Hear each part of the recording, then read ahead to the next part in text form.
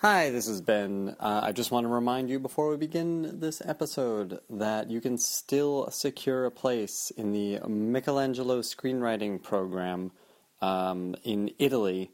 And if you are a screenwriter or television writer or comic book writer or really any kind of writer, this is really a fantastic opportunity to come to Italy for a lot cheaper than you usually would.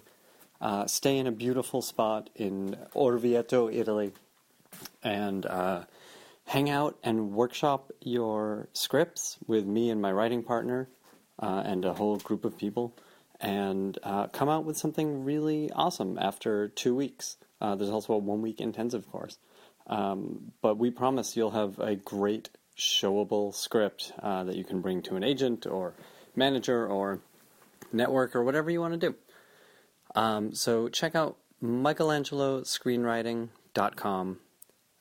The program is this July, or June rather, and runs right to the beginning of July. And but you have to sign up now, or else it's not going to happen. We have a bunch of sign-ups. We just need a couple more. So join michelangelo-screenwriting.com.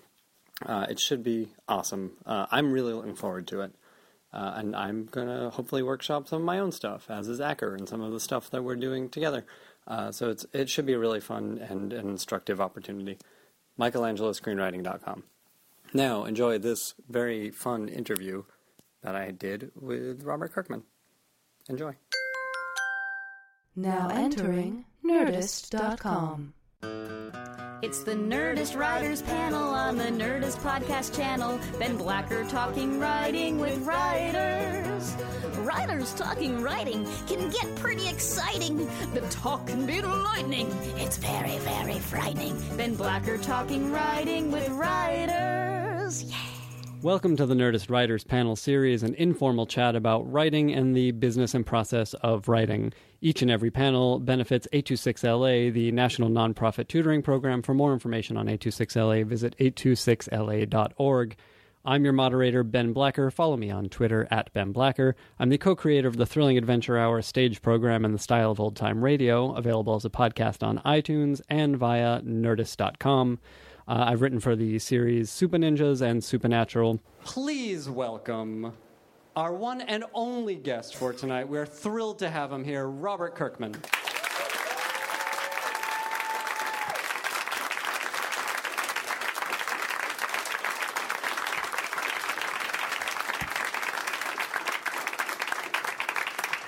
Get comfortable. Oh, I will. Hello. Thank you for being here. Thank you for having me.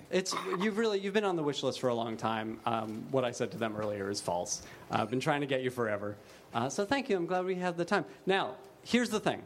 We're going to start with the most pressing issue. And I walked up here, and Gaston had kind of set the stage here.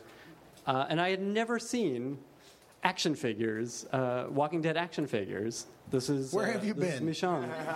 So these Walking Dead action figures, this is wild. When you first started writing comics, not even The Walking Dead, but writing comics, did you ever think, yes, action figures, an empire, this is where things are headed? No. This is extremely strange. I never expected it to get like this at all. I was not convinced I would ever actually make a living at it, so things were very iffy for me for a very long time. So to go from that and then to be at this point where there's action figures and lunch boxes and underoos and cereal. What is the strangest product you have I seen? wish there was Walking Dead cereal. That would be awesome. Because we can all imagine what it would be. The strangest product, I don't know. It's all pretty standard stuff. There's board games. I don't know. It's kind of ridiculous. I mean, the toys are in Target and like Walmart and stuff, and that's kind of weird to me because it's like, oh, here's your Ben 10 action figure. Here's the dude with his guts hanging out. But I'll take it. I mean, whatever. Amazing. I do. I have talked about it before, but like I do turn things down. I like to think I have some integrity. I was going to ask about this. So does everything go through you? There's like an AMC side of licensing and then a Skybound side, and I have more control over the Skybound stuff. But AMC's pretty good at making sure there's not toy guns that are going to take your eye out or anything like that. But I did get offered Walking Dead perfume, and that's where I was like, that's where I'm drawing the line. I'm not gonna. Yeah, I don't know what that is. Is it perfume that smells bad? Like, would you like to smell like a dead body? Get the Walking Dead perfume. It wards off zombies. Yeah, I'm not. That's insane. Yeah, I don't get it. No, that's really cool. I mean, let's talk for a minute about Skybound. I don't know a lot about it, but I know a lot of people who are working for you these days, or at least writing under the Skybound banner. Tell me about how Skybound came to be, and you're not a guy who's writing Superman. No. You've always kind of been an independent comics guy. Did it grow out of that? Yeah, I mean, Skybound to me, I'm a partner at Image Comics, and so I get to have my own little wing of Image Comics where I get to do whatever I want to do and mistreat people and rule with an iron fist and control my books, so it's a lot of fun. But Skybound, to a certain extent, is he talking? You want me to make him leave? We'll give him 3 shots.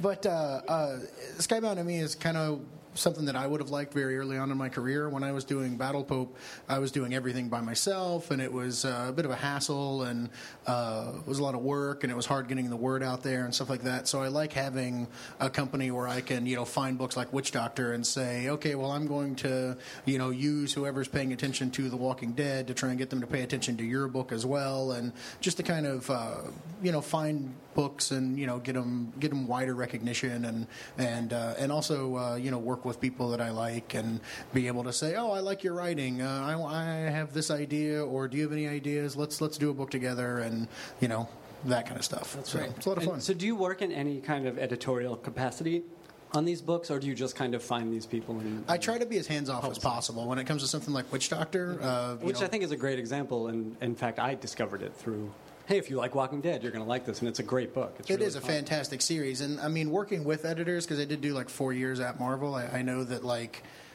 I didn't get a lot of story editing. A lot of that stuff was scheduling, and there are certain parameters that you have to work in. But people that actually come in and tell you, oh, it'd be really cool if this guy did this instead, that stuff is really annoying, and I never really enjoyed that part of it.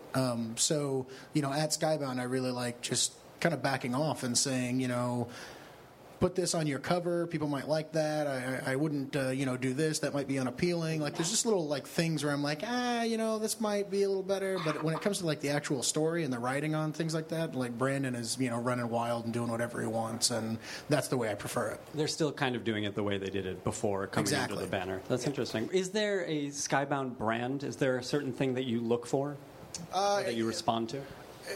Originality, I mean, I don't think that there's any kind of through line. I mean, we do Super Dinosaur, we do Witch Doctor, we do Thief of Thieves. I mean, we have horror, we have kid stuff, we have crime stuff. We have superhero books. I just think that it's got to provide the audience with something that they're not really getting in other places. Mm-hmm. So it just needs to be something original. I like the fact that there isn't a Skybound type of book, that it is a whole wide range of different things, and as long as it seems like new ideas, I mean, that's kind of what I'm after. Interesting. How does the Image Collective work? I know very little. I mean, I was in the heyday of reading comics when they formed, mm-hmm. And it seems like a lot has changed over those years, and obviously it's still all creator-owned stuff, but how do you guys all work together? That's a complicated. I like to say that Image is one of the most important things that has ever happened to the comic book industry. It's a really unique company in that I should look at the audience every now and then while I'm up here. It's a really important. But no, he's shy. It was 7 guys that left Marvel and said, "Hey, what comic book company would we like to work for if we could build a comic book company from the ground up?" And what they did is they built Image Comics, which was a comic book company designed specifically for their needs. Image Comics doesn't turn a profit. It holds back just enough money to keep the lights on in the office, and all of the money goes back to the creators. And by creating a comic book company that would be ideal for them, they really created the comic book company that's ideal for all creators. And it's kind of a strange thing, because when you're coming up and you're very new to the industry and you get into Image Comics, you are kind of they offer you everything that you need to get into the industry. They give you a leg up. You're shoulder to shoulder with other big books, and that's kind of a really cool thing. But then at the same time, if you have like built a huge name for yourself, like someone like Brian K. Vaughan, you can take your name value and do a thing like Saga, where Brian and Fiona Staples are benefiting tremendously from doing that book, and Image Comics, gets the cachet of having a big important book that everybody's talking about, but the lion's share of all that money is going to them, and I think it's a really remarkable thing that those Image founders should get more credit for. Interesting. Yeah, I mean, it seems like the kind of thing that TV has kind of gone through in the past couple of years, where you had the big studios or networks, but then these cable outlets started popping up and saying, we can do quality stuff, and it can be creator-driven or it can be writer-director-driven. How did you get involved in Image in the first place? I just started submitting books to them, really. Just original books? Yeah, I self-published my first book, Battle Pope, but before I did that, I submitted it to Image and got turned down. And then over the course of doing that series, I got Eric Larson's phone number because a friend of mine was doing, he was putting together a website and he was doing a bunch of interviews, and the website never actually took off, but he did a bunch of interviews that never went anywhere, and he had one scheduled with Eric Larson that I found out about. And so I said, hey, so I'm doing that interview for you. And he was like, all right, that's fine, whatever. So I actually I did an interview with Eric Larson that went like 2 hours that I wish I still had the recording for, because I'm sure it would be completely embarrassing. But I just talked to him about Savage Dragon and stuff, and then at the end of the call I was like, hey, I do this book called Battle Pope, I'd like to send it to you or whatever, and I ended up sending it to him. And then because I had his phone number, and because the interview went so long, because we were chatting and having a good time, and I'm a funny guy. I mean, he enjoyed talking to me, whatever. You turned it on for him. I did my best. So I would basically like mark on a calendar, hey, I talked to him on this date, and then I'd be like, 2 or 3 weeks went by. It's not going to be weird if I call him now. And so I would call him and just talk to him about nonsense and comics and stuff like that. And I would just like force myself to call him every now and then so that he would get to know me. It was sure before Facebook. Yeah, pretty much. You couldn't be on his radar in that way. Yeah, it was way before that stuff. I'm old. But yeah, so then I eventually, was able to show him stuff that I wanted to do that wasn't Battle Pope, and that eventually got him to offer me a Super Patriot miniseries that I did. And then once I did that, I had a more of an in with Image, and I started pitching other things to them like Tech Jacket, Invincible, and The Walking Dead. Was Invincible sort of the first big thing? I mean, big in that it's still going on, too. The first big thing that hit under their banner for you? Yeah, I think, Tech Jacket actually sold better than Invincible at the beginning, which is kind of odd. But I think Invincible kind of held its sales a little bit better. Mm-hmm. So it was the first thing that actually seemed to have longevity. Mm-hmm. It also seems like, as a way of discovering your work, probably for a lot of people after Tech Jacket, which was limited, right? Yeah, it ended up being 6 issues. Yeah. It's such a great way into your work in that it has a lot of the things we expect from a Robert Kirkman comic, which is these fully realized characters, yeah, what is fully that? Realized world. I'm glad you asked. I was going to ask you, what do you think that is? But certainly it's the characters. No clue. It's a world where you can go to many different places and explore different corners of it. It is, like I say, fully realized. Talk to us a little bit about Invincible. It's so much fun. It's so enjoyable. I admit I am not up to date with it, but I understand it gets very dark. Well, last issue, this guy died. Hey, start at the end. I don't know. Tell us where it came from, and how long have you had this idea kicking around? It's pretty strange. A lot of people say, like, oh, well, I had this idea that I really wanted to do for 10 years. Invincible is not that. While Corey Walker and I were doing the Super Patriot miniseries, which was the first thing I ever did at Image, Eric Stevenson, who's the publisher at Image now, but was the marketing director then, told me that he and Jim Valentino, the current publisher, were trying to put together a new line of superhero books. And they had decided that Image had gotten too far away from, superheroes, and that, that's very popular in comics, so they wanted to get a bunch of people and do like 5 new superhero books.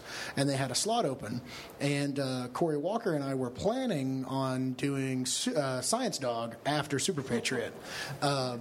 but because they were doing this superhero line, I went to Corey and was like, let's create a new superhero for this line.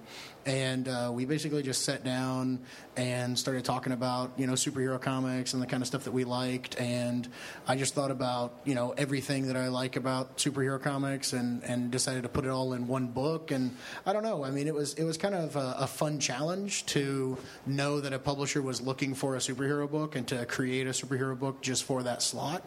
But yeah, it was created just to kind of, get into that loop. Which that's fascinating because it feels like, especially reading those first 20 issues or however that long that first kind of big chunk of story is, it feels like there's so much love behind this, and it feels like it does feel like tons of love behind it. Well, this is what I'm going to ask you. It feels like the kind of thing that someone would say, I've been wanting to tell the story for a long time, but to know that you were given these parameters and it was the kind of book that I had wanted to do my entire life. I started reading comics in like 1990. Somewhat late, I think. I was reading, David Michelinie's Spider-Man and, Chris Claremont's X-Men and Peter David's Hulk. And it was all just, big, sprawling, superhero stories, things that had a lot of weight to them. There were years of, history, and there was a lot of subplots and a lot of cool stuff like that. And so I'd always wanted to do a long-running superhero story that, had, a subplot that started in issue 8, and then you saw a little bit more of it in issue 12. And then by issue 16, you were like, oh, I forgot that thing. But, there's another little tidbit. And then it actually spirals into something. And it's like, wait a minute, I've been reading this book for 10 issues. And this has been kind of peppered in. And now it's kind of coming to the forefront. And I just like that kind of storytelling. So, I don't know. And I think that is, we see that in Walking Dead also. And we think we see it in some of the other stuff, too. I'm curious about the breaking of those stories. And, we can talk about Invincible or as it applies to Walking Dead, sure. which, both are so long-running. How do you sit down to wait till these guys completely fall asleep before we talk about Walking Dead? All right, that's fair. How do you sit down to break that story? Is it in your head? Do you have, documents? Yeah. A little bit. Most of it is kept in my head, which is a little strange, I think. I like to say that I forget more good stories than I ever write down, which is really frustrating. I should write these things down. Because I say that as a joke, and it is kind of true. There have been times where I've sat down to write something down that I thought of a couple days ago, and I'm like, I lost it. I have no clue what that was. But I used to keep a file on my computer for Invincible and Walking Dead where I would go, oh yeah, in 10 issues I should be doing this, or in 20 issues I should be doing this. And I had a good, few years of, and this is going to lead to this, and then this is going to happen, and that's going to happen. And I never really nailed down which issue things would fall in, but I did have a chronological roadmap of a bunch of different plot lines. Mm-hmm. And then what happened is I would forget to check that document. And so I'd write a bunch of issues, and then I'd go back to that document and be like, oh, I was totally supposed to be doing this by now. What the hell? And that's totally better. Oh, man. So then I would shoehorn that stuff in later or whatever, or just forget it altogether. So, yeah, I just stopped doing that. That's ridiculous. That should not work. How dare you? Oh, sorry. I do, now that I have a fabulous iPhone that has a little notes thing on it, every now and then I pop my note. I don't think any other phone has that feature. I'm just going to act like that. But I will pull that out sometimes and be like, oh, this is going to happen, this is going to happen. And I think if anyone ever found my phone, I would probably go to jail because it's just this person's head gets cut off, or, oh, I've got to bash this person's head in, or, yeah, so that's... when you just be lines of dialogue, That's awful. I'll slit your throat and then pee in your skull, and it's just oh, okay. But that makes me think of a storyline. Yeah, that's all. So when you're... Don't make Super Dinosaur a punchline. Can't help it. Every time I say the title, it sounds wrong. It's so much fun. I love it. We're going to talk about it for the next half hour. He's never seen it. I have. No, you haven't. I totally dig it. That's okay. I read the first issue. Do you guys know Gil? Say hi, Gil. Hey, Gil. Come out here and say hello. Gil has a podcast. What's your podcast called? Mutant Season. Come over here. He has a podcast called Mutant Season here at Nerdist, and Gil's a huge Super Dinosaur fan. Yep. Do you have a question about Super Dinosaur? Actually, It's going to be a simple one. I couldn't really think of anything complicated. This is for you. I'll take the next one. Well, actually, it's really simple. What's your favorite character that you created? In Super Dinosaur? Yes. Probably Super Dinosaur himself. I mean, all the other characters are cool. I mean, I hate to play favorites, but I don't know. He's a 9-foot tall T-Rex that has giant robotic arms and shoots missiles and stuff. It's a lot of fun to write. Favorite character too. He's awesome. Oh. He's just awesome. All right. Thanks. Yeah. Thank you, Gil. Very cool. Yeah. Now we're done with that segment. What were we talking about? I have no idea. Oh, this is what I'm I don't curious keep about. notes? So yeah, so you're kind of chasing down these stories, I imagine, as they occur. You kind of see where you want things to go in a few issues. But within, story chapters themselves, a 4-part story, is that fairly planned out once you start digging into it? Sure. Oh my God. No, I mean, what is the process like for you when you sit down to the actually act of script a writing book? is really a lot of fun for me. So I really enjoy I like having the freedom. I mean, it's something that has really made me gravitate toward creator-owned work. Is I like having the freedom to go, oh, hey, this is going to happen now, whatever. I do plot things actually fairly tightly. I mean, I always know how an issue is going to begin and how it's going to end, but I always leave myself a good section where I can just be like, I don't know what's going here. I don't know.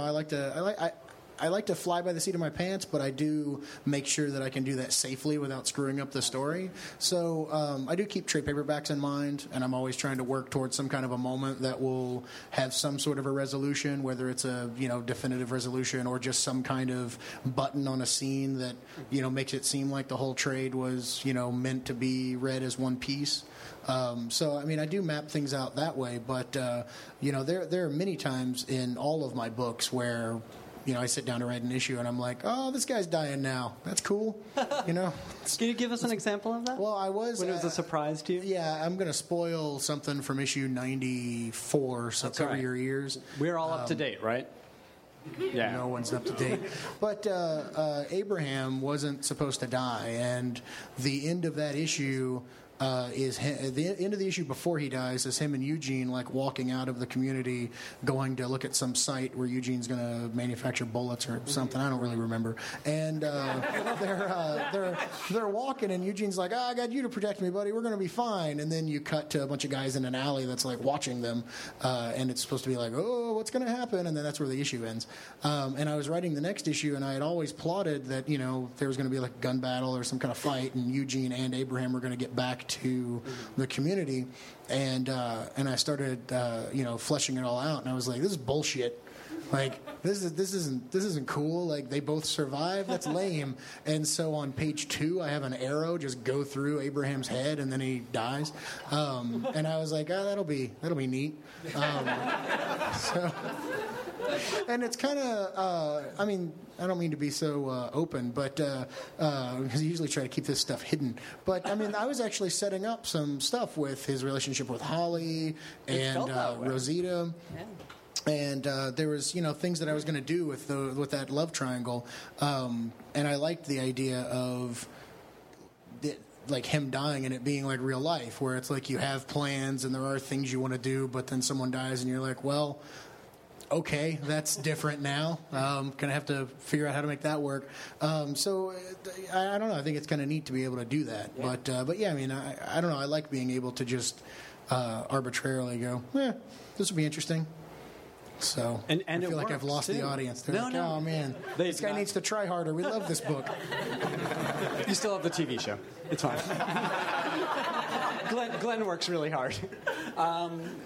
I'm curious about, just to get technical for a second, when you are, you're in that issue and you're starting to flesh things out, what does that look like? Are you writing outlines? Are you doing page breakdowns? Are you going right to script? How do you work? I do everything on paper.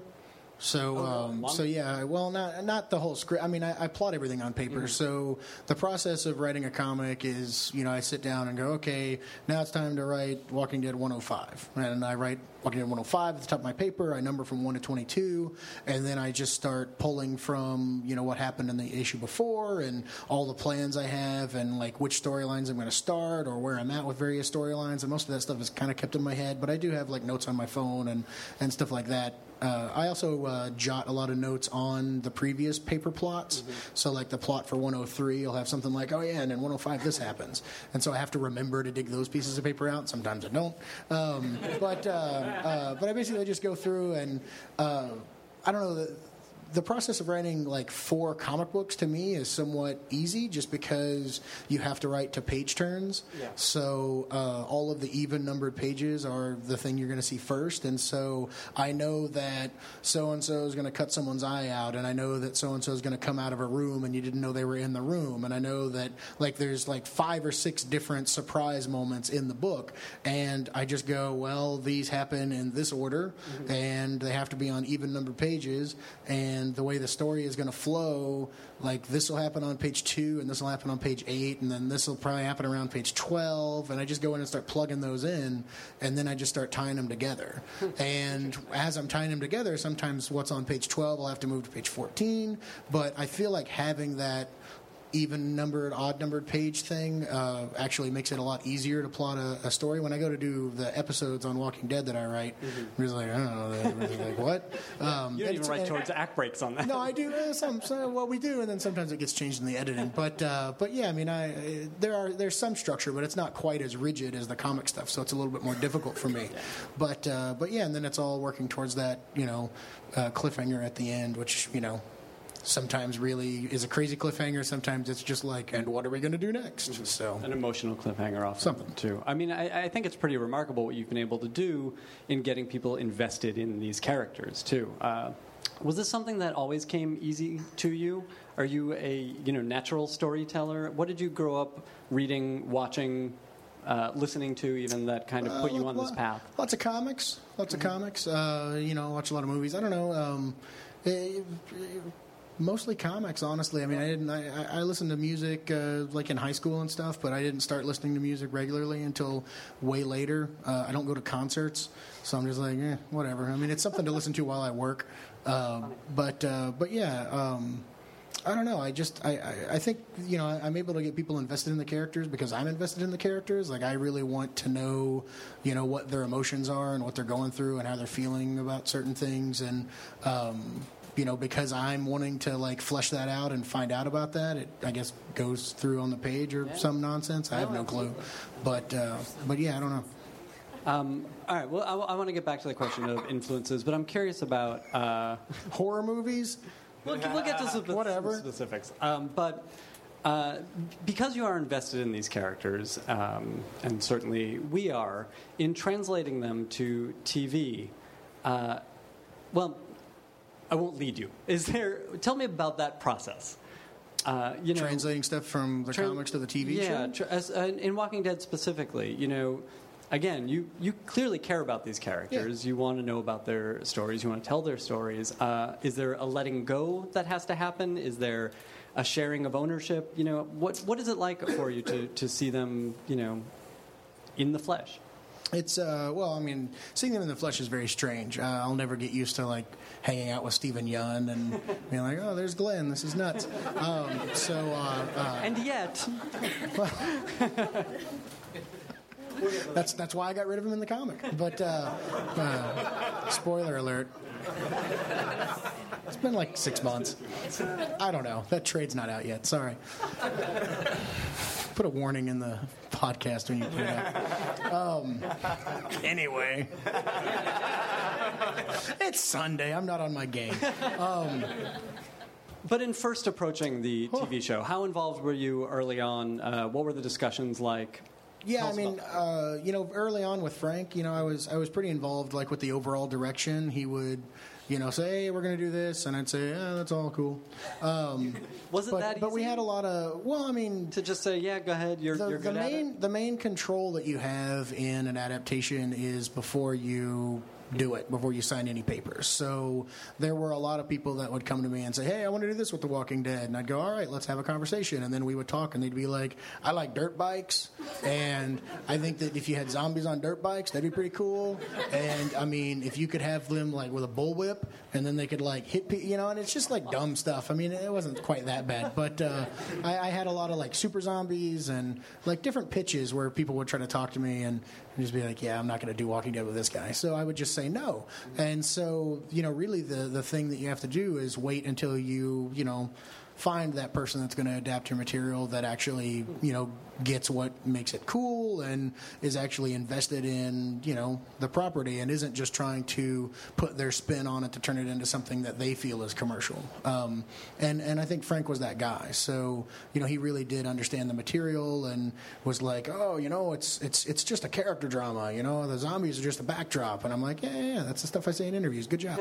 But yeah, so once he was involved, yeah, I mean, it was pretty easy to just say, oh yeah, that's pretty cool, you know. And then after the first season, I ended up moving out here and working in the writer's room. So I became more involved after that. Yeah, tell us a little bit about that. I mean, I did come out... I was going to write one episode on the first season, and so I came out and spent some time in the writer's room for that. And they liked me, and they wanted me to come back and just kind of help them flesh out the later episodes 5 and 6. But, you know, I live in Kentucky, and I've got young kids, and I was like, I'm not going to be spending, you know, another month or two in L.A., so I told them I couldn't do it. But, you know, they had a lot of fun having me out here. Because I'm an awesome dude, I don't know. And so... this crowd thinks so. You know, I ended up... No. No, they don't. But I ended up deciding to move out here to be full-time on the second season just because I was like, hey, when am I going to have another comic turned into a TV show? And when am I going to have another opportunity to, like, be in a writer's room and see how that goes? And Kentucky gets cold in the winter, and all you can do is bowl. So I was like, all right. So here I am. Tell us a little bit about writing these characters for the screen and how that's different from writing them for the comic. It's rare that the creator gets to do these things concurrently. Yeah, well, it's funny because we only refer to the zombies as walkers on the show, and that's what's all in the scripts and stuff. And I say zombie all the time in the comic, in the scripts, and we don't really use the term very much in the actual story. But so there are times where, like, I see different little ticks like that, like working into my comic scripts, and various little style things, like the way you write descriptions on a show is different than how you write descriptions in a comic. And I know sometimes I'm messing that up from time to time, but there's a lot of different things to learn, you know, when you come from comics and then writing in television, which is a little frustrating to me. No, it's very similar, but they're just little things that you have to remember, you know, and I'm not really good at that. I don't know, like most of my comic scripts are written like emails to the artist, so it's like it's not that bad, but it's just like, this guy's over here and he's doing this, and this guy's in the foreground, and I don't know, whatever. No, wait, it might look better if you have him here. That's cool, and I leave all that stuff in because I feel like having the process of, you know, knowing what I was asking for and then going, maybe it'd be cooler if you did this. Like, it gives them options, and you also it's not always like that, but every now and then. You have collaborators there with whom you've been working for some time. Exactly. There's an easy shortcut. Yeah, and like every now and then I'll be like, Charlie, that one thing you did, remember that in that one issue? Do it like that, but do this, you know? And you have to be much more... comic scripts are meant to be read by the artist, and that's pretty much it. And television show scripts are meant to be read by producers and executives and actors and, you know, line producers and all these other people that have to understand the story. You know, it's a lot more like prose, I think, to a certain extent, because you have to make it a little bit more presentable, which is somewhat difficult for me. I don't know. Whatever. So it was a learning curve for you. What was the first script that you wrote? The first TV script? It was the Vatos episode in season 1. And how was that process? I mean, did they hold your hand through it? Was Frank there for it? Okay. Yeah. I worked with Chick Egley, was running the room on the first season, and a good buddy of mine, Jack LaJudas, and a guy named Adam Fierro. It was a very small writer's room, and so I got to hang out with those guys and, you know, figure out how that stuff goes. But, they helped me out quite a bit. And those are great guys to learn from, too. I mean, they're all super talented. And were you surprised? I mean, you were in the room. You kind of knew the plans for each season. Again, this is sort of an emotional question, but they took things in the book. Mm-hmm. They went a different way, or I should say, you all went different ways. You deviated from the book. How did this sit with you? I mean, you have to kind of divorce yourself from the whole "this is mine" kind of thing. The comic book, Charlie Adlard and I work on that. I have no input from anyone as to what I'm going to do, and I can just kind of run wild, and that still exists, and that's very important. The comic book to me hasn't changed at all, and the television show is just this additional thing where I get to sit around with a bunch of writers and kind of have fun with it and see what they can do, and really just kind of watch them make my crap better. I think so, to a certain extent. So it's a lot of fun. Like I actually enjoy sitting in the writers' room, and I'll tell them all the time, like, look, don't hold back. Like I want them to be in the room going, well, in the comic you did this, but that didn't really work. So we're gonna do something different. Like I want them to express their opinions, like as we're going through different stories. And I think in hindsight there are different things that, at the very least, could be added to enhance stories. I mean, a very good example of that is the barn scene in season 2. I'm going to spoil that if you guys haven't seen that. Spoil everything. Like in the comic book, Herschel's got some family in the barn. They open the barn. They kill a bunch of zombies. Somebody gets killed. Whatever. The Sophia storyline that's injected into that in the show makes that barn reveal like that much more emotional, and it's so much more upsetting, and it's just this really huge moment that's memorable that people still talk about, that's adapted from the comic, but it's enhanced to a degree that it is, just a much cooler thing, and that is... it's just really gratifying and really amazing to be able to watch a bunch of people, and participate to a certain extent in, that happening. I mean, it's really kind of fun to, I don't know, it's a little weird sometimes because I do spend like 8 hours of my day like sitting around talking about a comic book I wrote 8 years ago.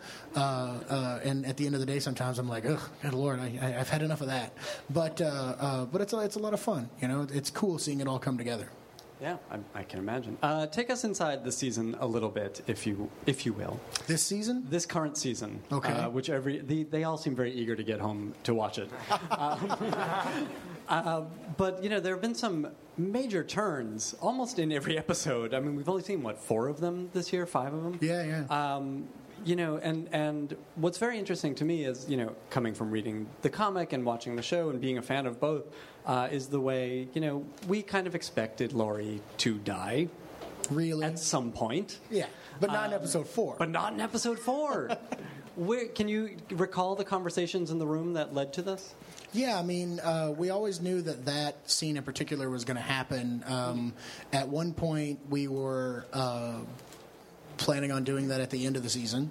But then just because, we wanted to, I mean, it happens in the comic, and we also knew that would be a defining moment for Rick and would really kind of set the stage for, the next, season or 2 or 3 or 10 or however long the show goes with Rick. And so, as we were plotting it out, though, we were like, oh, it'd be kind of weird if it was in episode 9 instead of episode, it was like 16. So I was like, oh, maybe it'll be in episode 10. And then as we kept plotting it, it just kept moving more and more forward, just because we really wanted to kind of hit the ground running and really kind of pay off the intensity of the last few episodes of season 2. We didn't really want to slow things down too much, and I thought it would be really cool to have such a crazy moment, that early in the season. It really kind of keeps people on their toes. So everybody in the writers' room was really kind of gung ho about, just really making it a pretty nutty season. I mean, there's some big stuff coming, and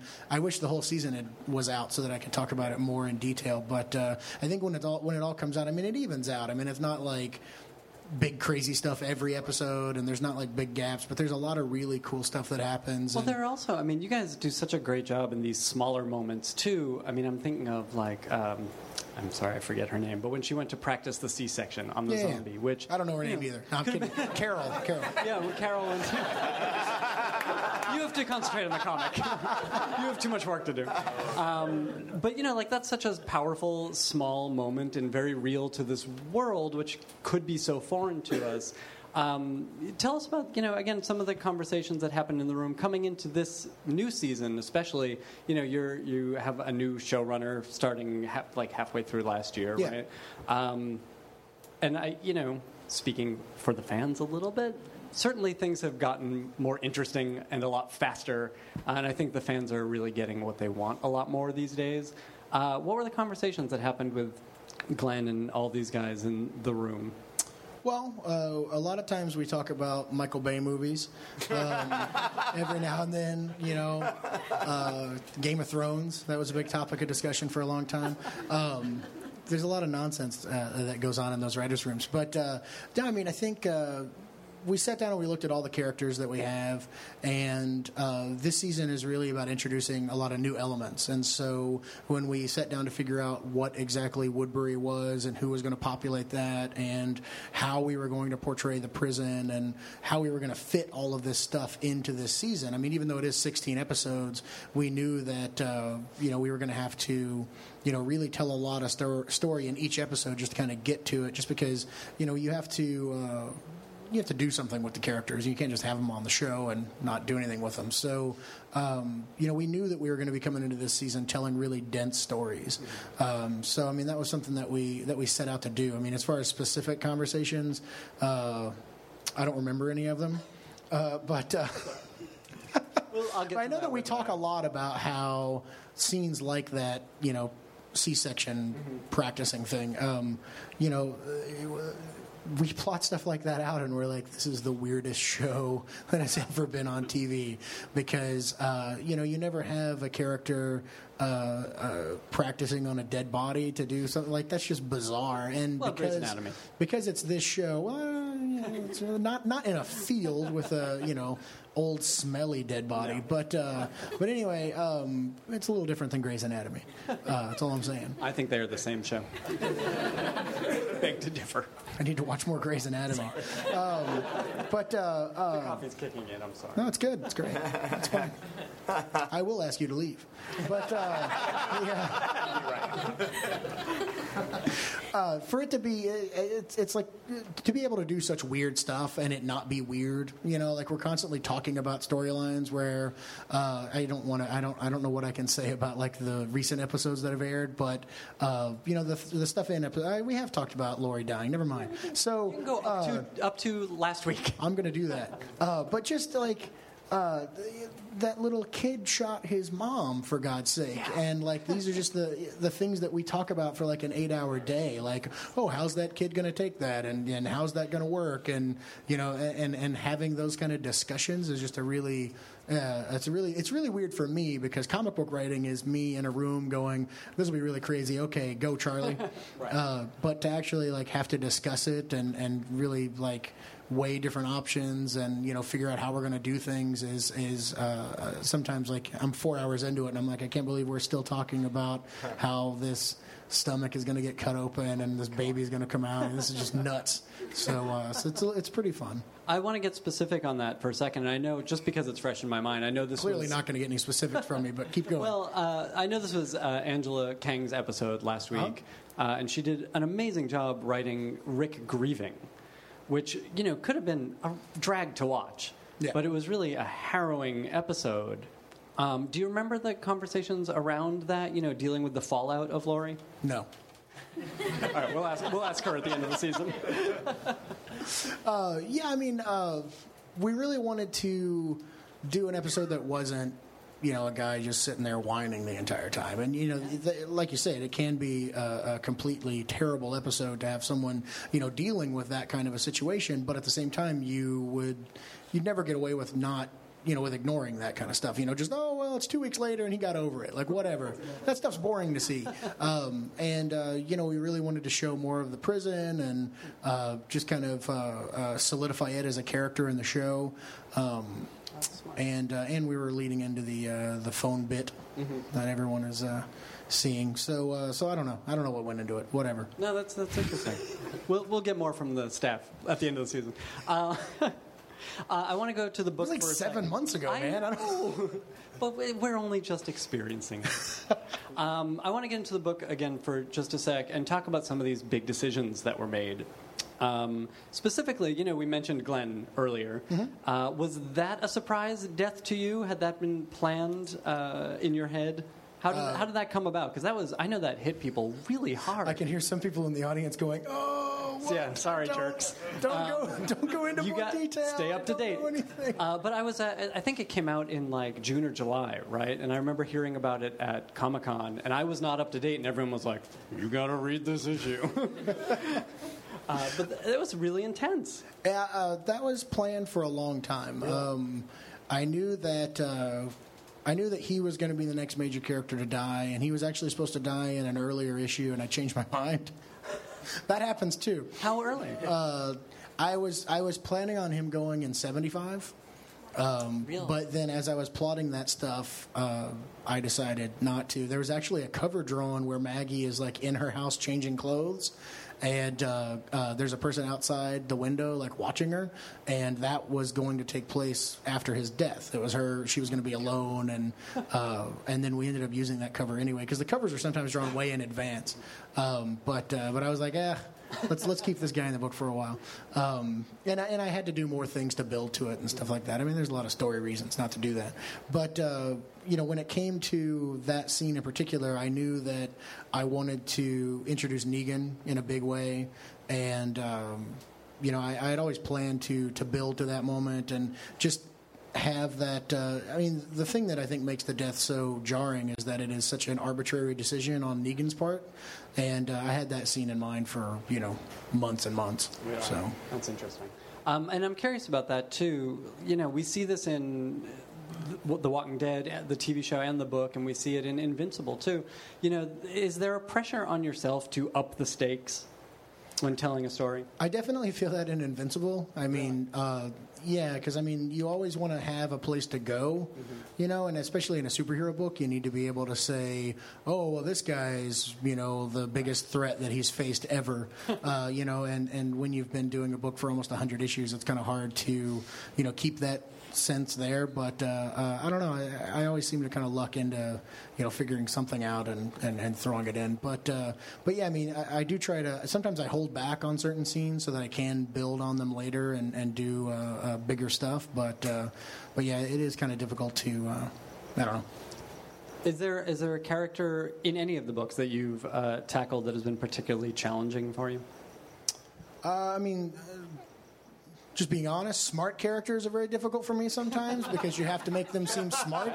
They're only as smart as you are. Look, I'm telling you, that's a huge thing because you sit down to write them and you're like, that guy, what? I can't make that guy seem smart because I'm not very intelligent, especially if it's in I could rattle off about pop culture, like, oh, I've got a character that's really keen on pop culture. That'll be great. But having to do research to make characters like Eugene seem like they know what they're talking about is extremely difficult. And it's funny. I'll tell this anecdote because I feel like everyone's bored.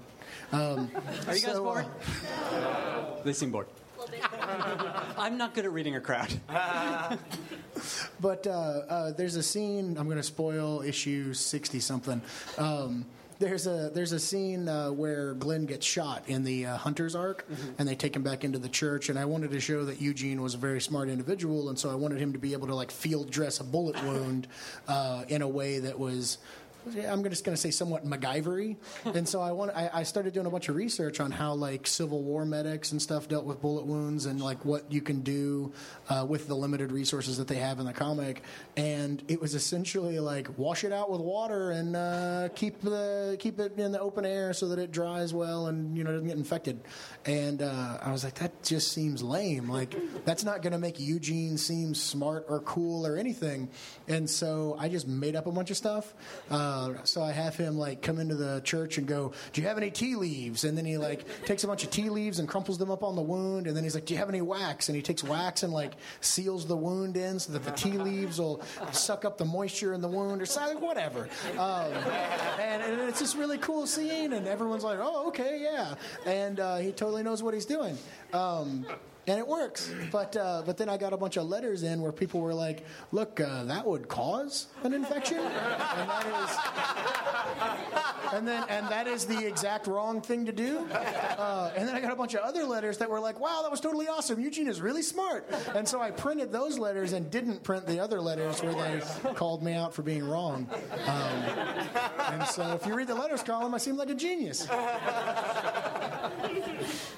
Is there a character that's been particularly fun or easy for you to write or that you relate to the most? I don't relate to him at all, but I am having a blast writing Negan.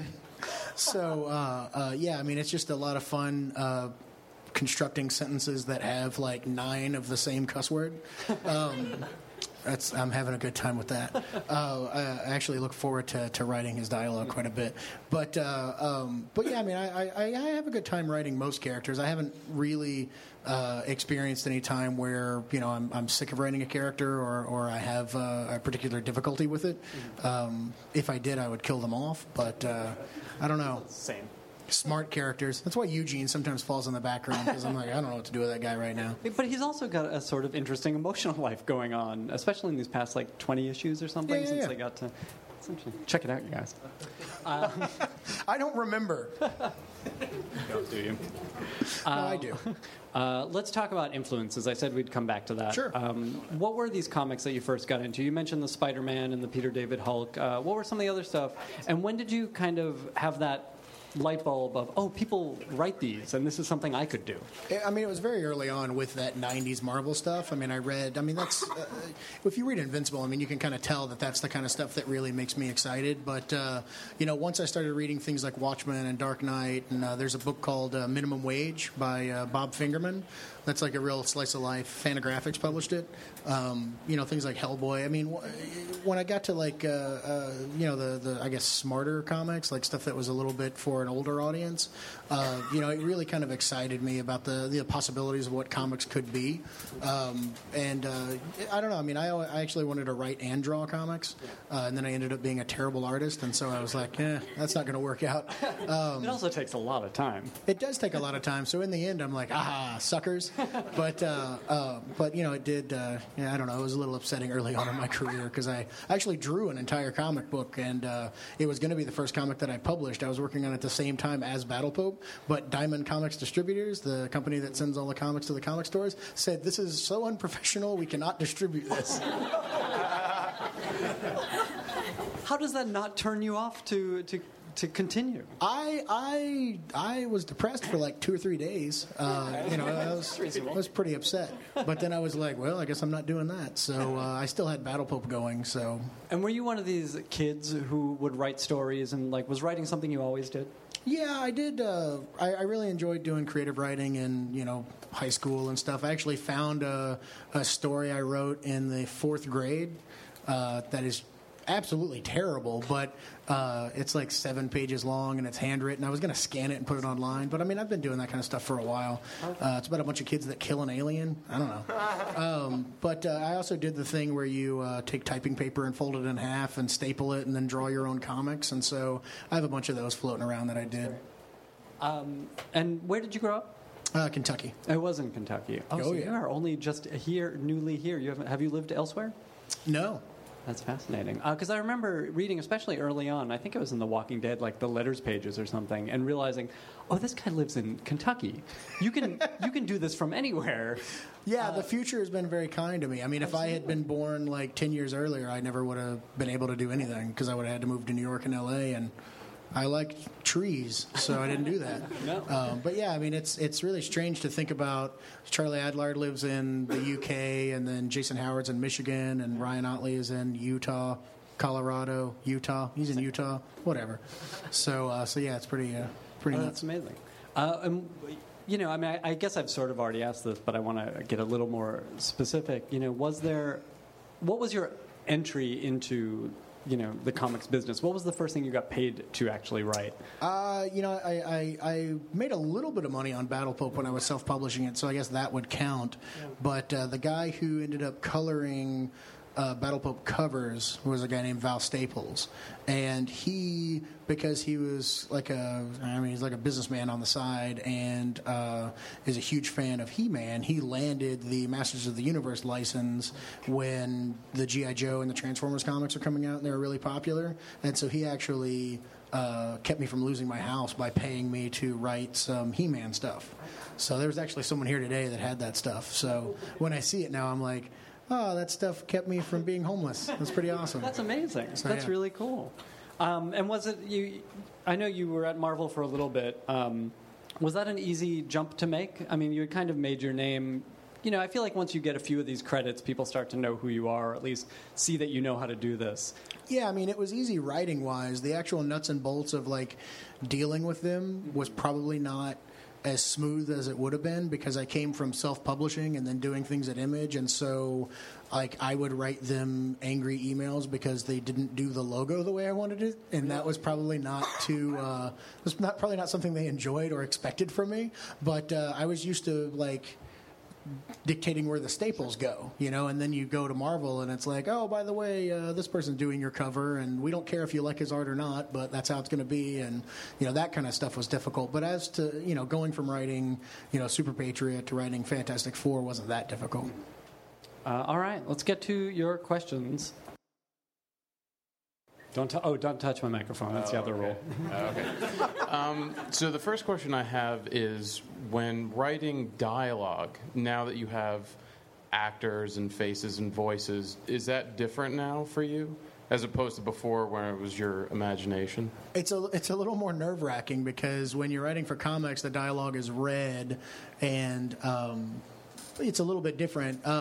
Knowing that your dialogue is going to be said aloud on set, and you're going to be on set for that, it is a little I go over lines a lot more than I do in the comics, I think. But there are different ways. I mean, there are different things that work in comics dialogue-wise, and there are different things that work in television. And don't ask me for specifics because I don't know. You have to keep things a little bit shorter, and there are just certain things that people don't really say. So I don't know. But yeah, it's very different. And I would follow that up with, as far as the storytelling techniques that are unique to each medium, can you talk about that a little bit? Are there, tricks that you've learned for comics, tricks that you've learned for TV? The page turn is a big one. I mean, I know that comes up a lot with comic writers. That's a big deal. I mean, I think you can jump around a lot more in comics, and you can't really move the focus too much in a television show. I know that you can tell a storyline from Rick's point of view, and then you can cut away to the governor. But once you start having 6 or 7 POVs in an episode, that gets to be a little cumbersome. In comics, I've done issues of Invincible where every 2 pages focus on different characters, and you can go to different planets and do different things like that, and the audience doesn't seem to mind. But I think it's a little bit too jarring for television, so that's something that I've had to kind of keep in mind. But I don't know. There's a lot, but I obviously didn't prepare for this interview in any way, so I wish I had a better answer for you. I read the article you did in Game Informer. You did the small little interview, and you said you were pretty hands-off with the Activision game that's coming out as far as other things Walking Dead related that you've been involved in. Have you seen any of it, or are you still really excited about it, or do you play the games yourself, current kind of gaming more? Yeah, I mean, the Telltale game I play and was pretty involved in dictating what kind of story would be told there, even though I wasn't doing the actual writing. As far as the Activision game goes, that's something that AMC put together. So I've seen story documents and things that they're doing, and I've looked over that stuff and approved it. I've seen early animations and things like that. I've seen a lot of the designs for Daryl and Merle and looked over the turnarounds on those and stuff. So I am involved, but not as involved as I was in the Telltale game. I mean, I think that game's going to be mostly an action game, which I think is really cool. You're going to be running around in the woods shooting crossbows into zombies. You know what? I'm gonna say it's third person, but I'm gonna go back on that if that's not the case. So we'll drop it in later. Okay, that's great. Yeah, fix it in post. Exactly. In those times where your actual story deviated away from what you planned, what's your process for reworking the storyline, or do you usually find yourself going back to what you originally planned? Yeah, well, it's different in every case, but every now and then, what I do changes that other story to the point where I can't do it anymore, and it just gets cut. But sometimes, you tell I'm trying to think of a specific example, and I'm coming up short, which is what I'm doing tonight. But there was a scene in the way the third trade paperback ends was not how it was intended. Remind us how that ends. It ends with Dexter, the prisoner, with a shotgun at Rick's head, and he says, "Get the fuck out of my house," and he's kicking him out of the prison. And it was the first time that a trade ever ended on a cliffhanger, and I got a lot of complaints. But while I was writing that issue was building to a scene where Lori throws her wedding ring at Rick and says, "I want a divorce." That's what the last page was supposed to be. And while I was writing that issue, I just couldn't make it make sense. I was like, I don't get why Lori would have this reaction, and I haven't done enough to set this up, or it just doesn't make a lot of sense. Like, I had a plot point that the characters weren't allowing me to naturally get to, and so I just threw that plot point away, and then had the prison, take over thing. That was going to happen anyway, but that ended up taking its place, and I never really got back to that story just because I didn't really think that it didn't really have the punch that I thought it was going to have, and I wanted to just kind of deal with what divorce would be like in the apocalypse, because you can't really sign papers, and there isn't really an official way to say I'm no longer married with you or married to you, and you can't move into a different place if you're living in the prison together. You're going to see your ex-wife every day. You're still going to be living together, and I wanted to kind of deal with that a little bit, but then I decided not to. That has to be. It only occurs to me as you're saying that has to be a game that you play with yourself. That what is this action that I take for granted in the apocalypse? Is that a story generator for you? Yeah, I was thinking about, wow, being divorced is awesome. How would that work? I haven't been divorced. But no, I mean, it's, yeah, I do that all the time.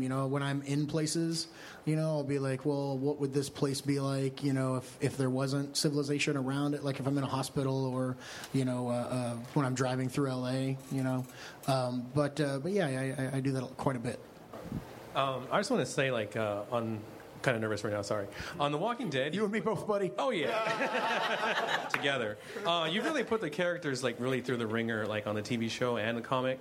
Have you ever thought of something and then just had the reaction, no, that's too tragic to happen? Or do you just let it go wherever it'll take you? A lot of times in the writer's room...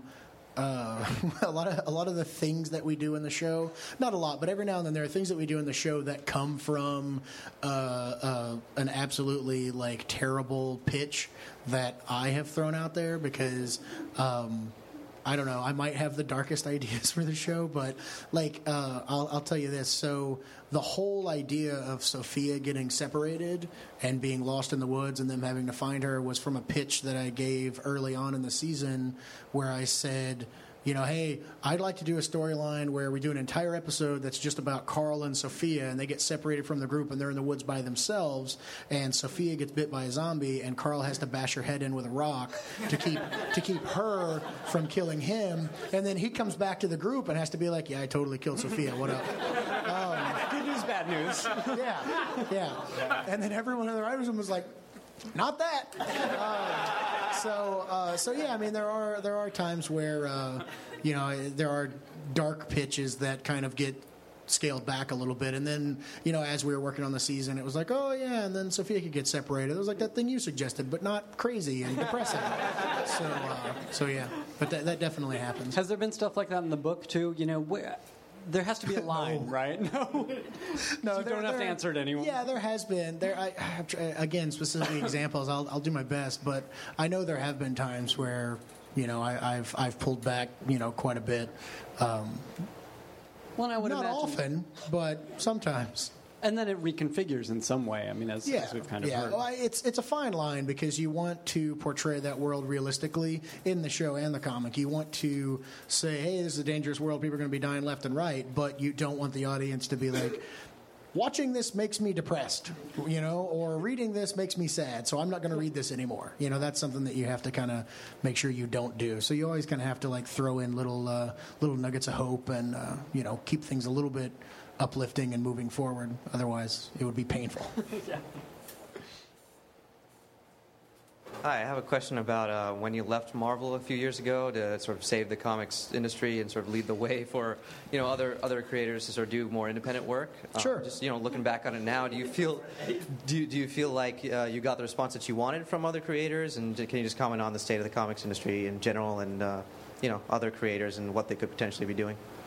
I could talk about this for an entire podcast on its own, but I'll just say briefly, the main message there was that, I thought it was a shame that more comic book creators don't go off and do the thing that they want to do and, do more creator-owned books. And I think that, I think a lot of people are saying we're experiencing a creator-owned renaissance right now. So I would never in a million years say that that's because of me, but I do feel like things have taken a turn. And I'm really excited about that. So that's great. I think we're in a really good place there. I see a lot of people leaving Marvel and DC to do their own thing, and I think that that's better for Marvel and DC in the long run, and also better for the industry as a whole. Because when you have things like Saga and Fatale and Manhattan Projects, I think that The Walking Dead shows that those are the ideas that are going to have longevity. I think that, another Captain America comic is fantastic and everybody likes that and it's going to be great, but that's not really going to help the comic book industry. It's not going to, I think the general public, knows whether or not they want to read a Captain America comic by now, but the fact that we have all these new things coming out that, changes the comics industry and how people perceive it, I think is really good for us. So it's good for Marvel and DC only in that it expands the readership. Yeah, and it also, when guys go off and do their own thing, it has a hungrier, younger, newer face that's going to have to come into that slot and hopefully do, exciting, crazy things, So you want that guy that's trying to prove himself to come into that slot and do that. I mean, yeah.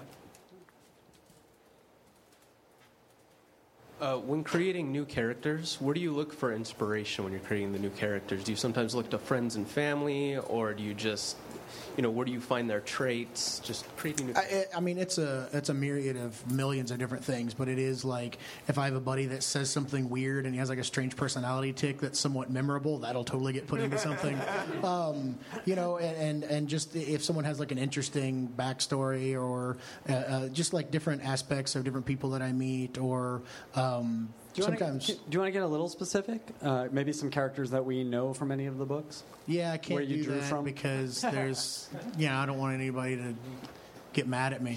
But they're all lovable. Like Glenn is a pizza delivery guy because I worked at a pizza place when I was in high school, and there are little aspects of me that get thrown into this stuff, and a lot of it is I react to certain things a certain way because I'm a human being.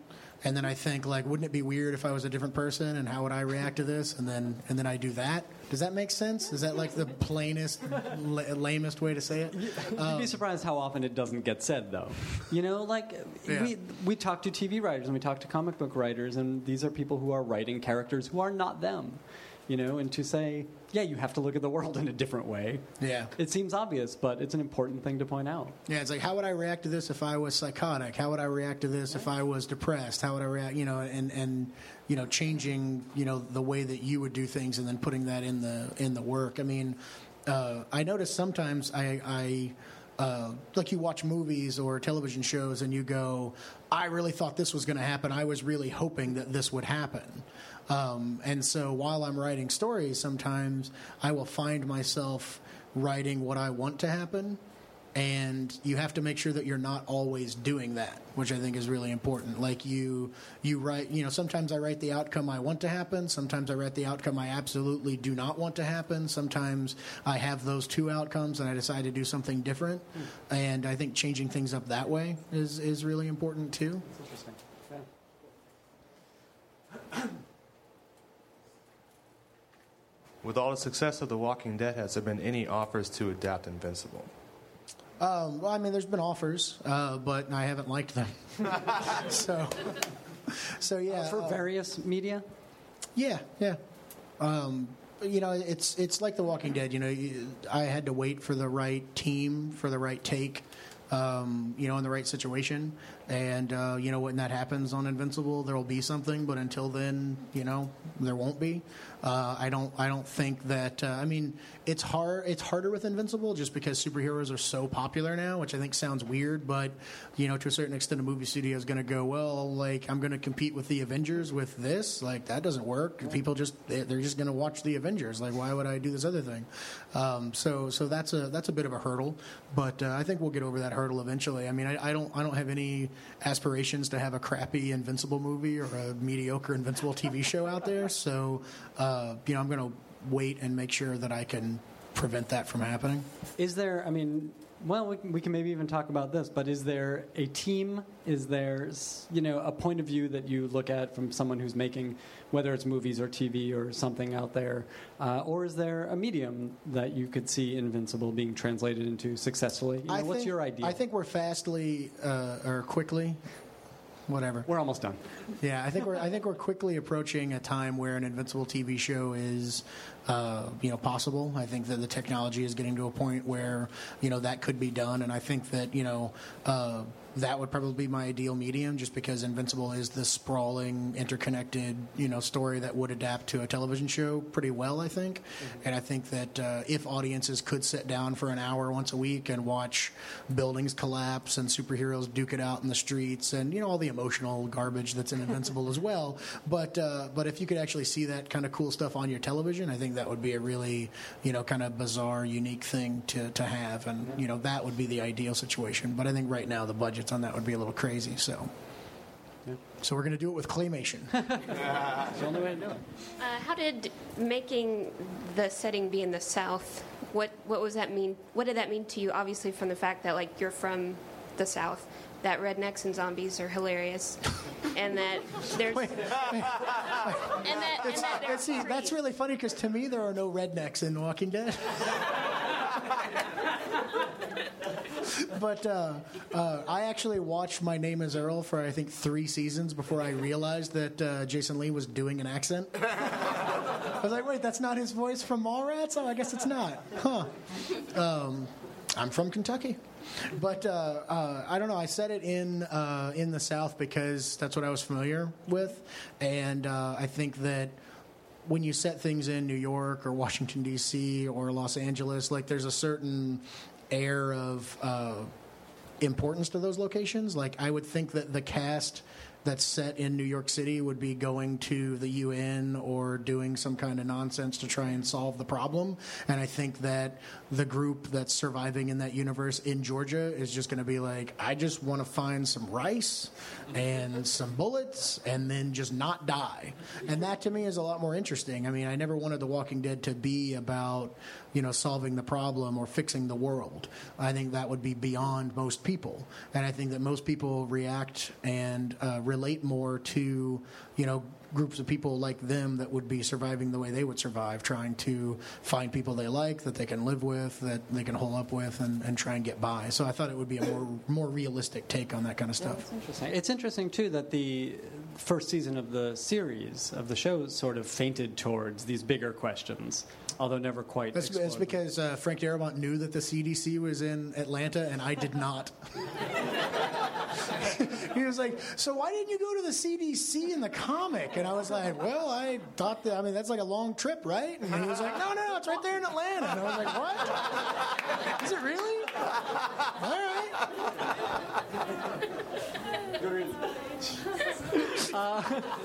Is there this podcast? You hate me now. What is this guy doing? I'm going to have you back every week till we get it all. This podcast won't come out until January. Okay. Is there anything you can tell us? I'll spoil the next 4 episodes of the show. No, I'm really not going to. You guys have Twitter. That's not going to work. All right. Is there anything that you've gotten to write recently that you are really excited for us to see? We haven't talked at all about Thief of Thieves. We'll get to that in a sec. But sure, that. I'm excited about that. No, I don't know.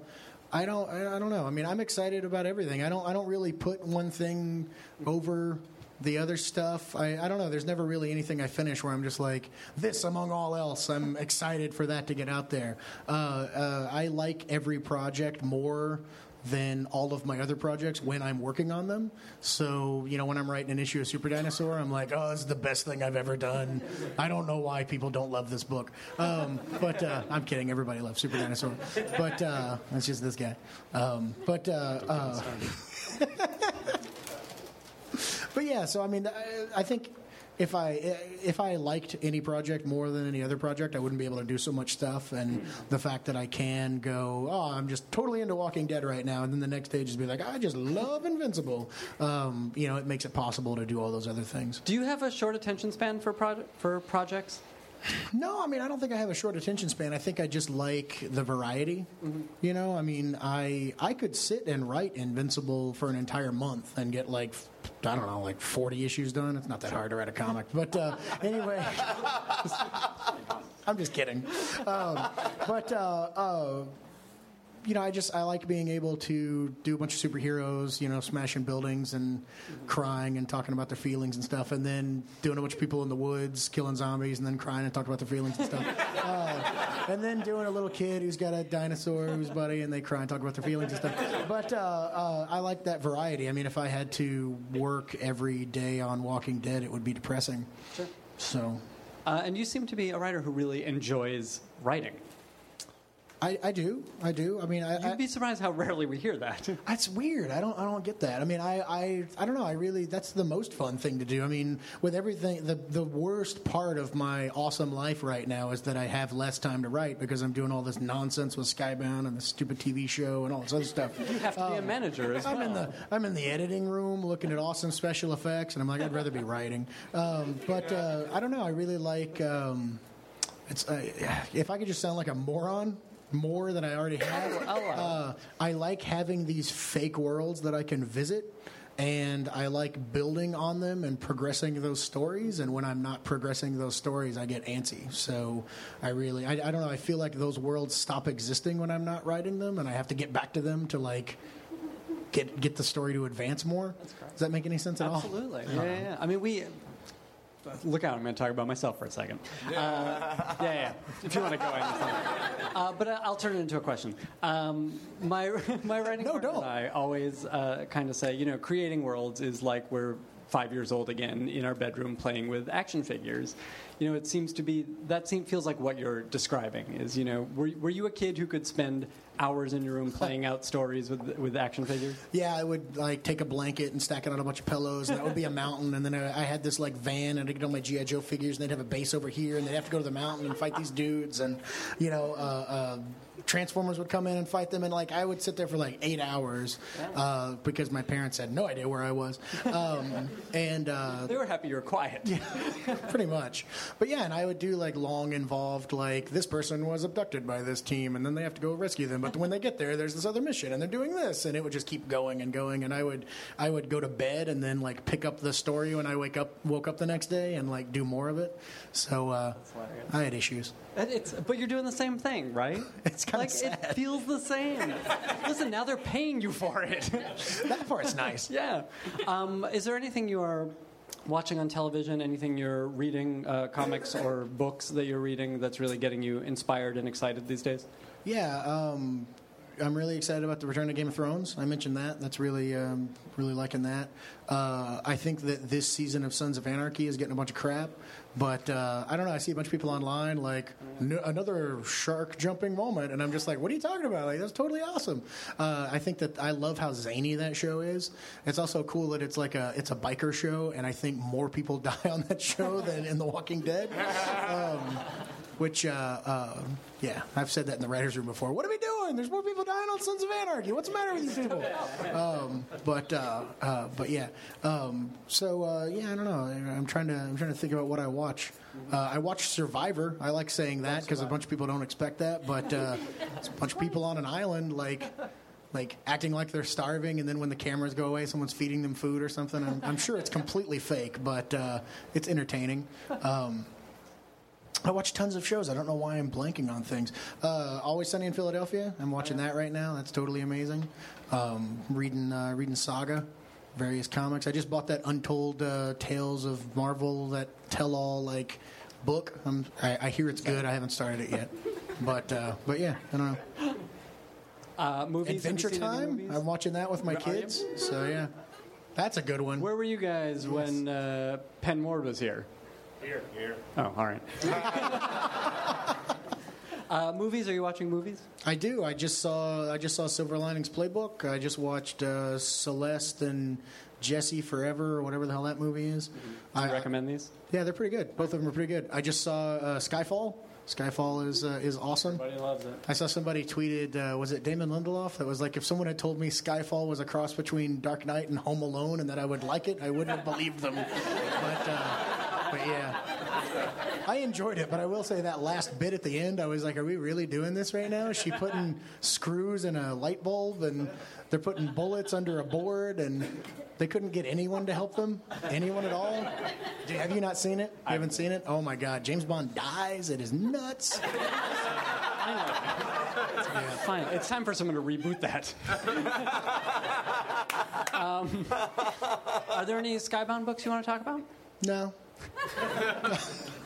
We've got a book called Clone coming out that is Who's really. doing It's a guy named David Schulner that's writing it. Oh, really? Yeah. Did you know the guys who are writing the comic with him are here? Say hi. Really? Hi there. Hey. How's it going? Going good. Yeah, it's going to be great, right? Awesome. Yes. David Schulner, who's a TV writer, who you can download the pod. He was on one of the first 15 podcasts. He's great. Listen to it. Very talented guy. A guy named Juan Jose Rip is drawing it, so I'm really excited about that. It's a very grounded sci-fi book, so it's pretty neat. That's fun. And then we got New Witch Doctor launching this month. Have you guys read Witch Doctor? Yeah? Check it out. It's really fun. I really like it.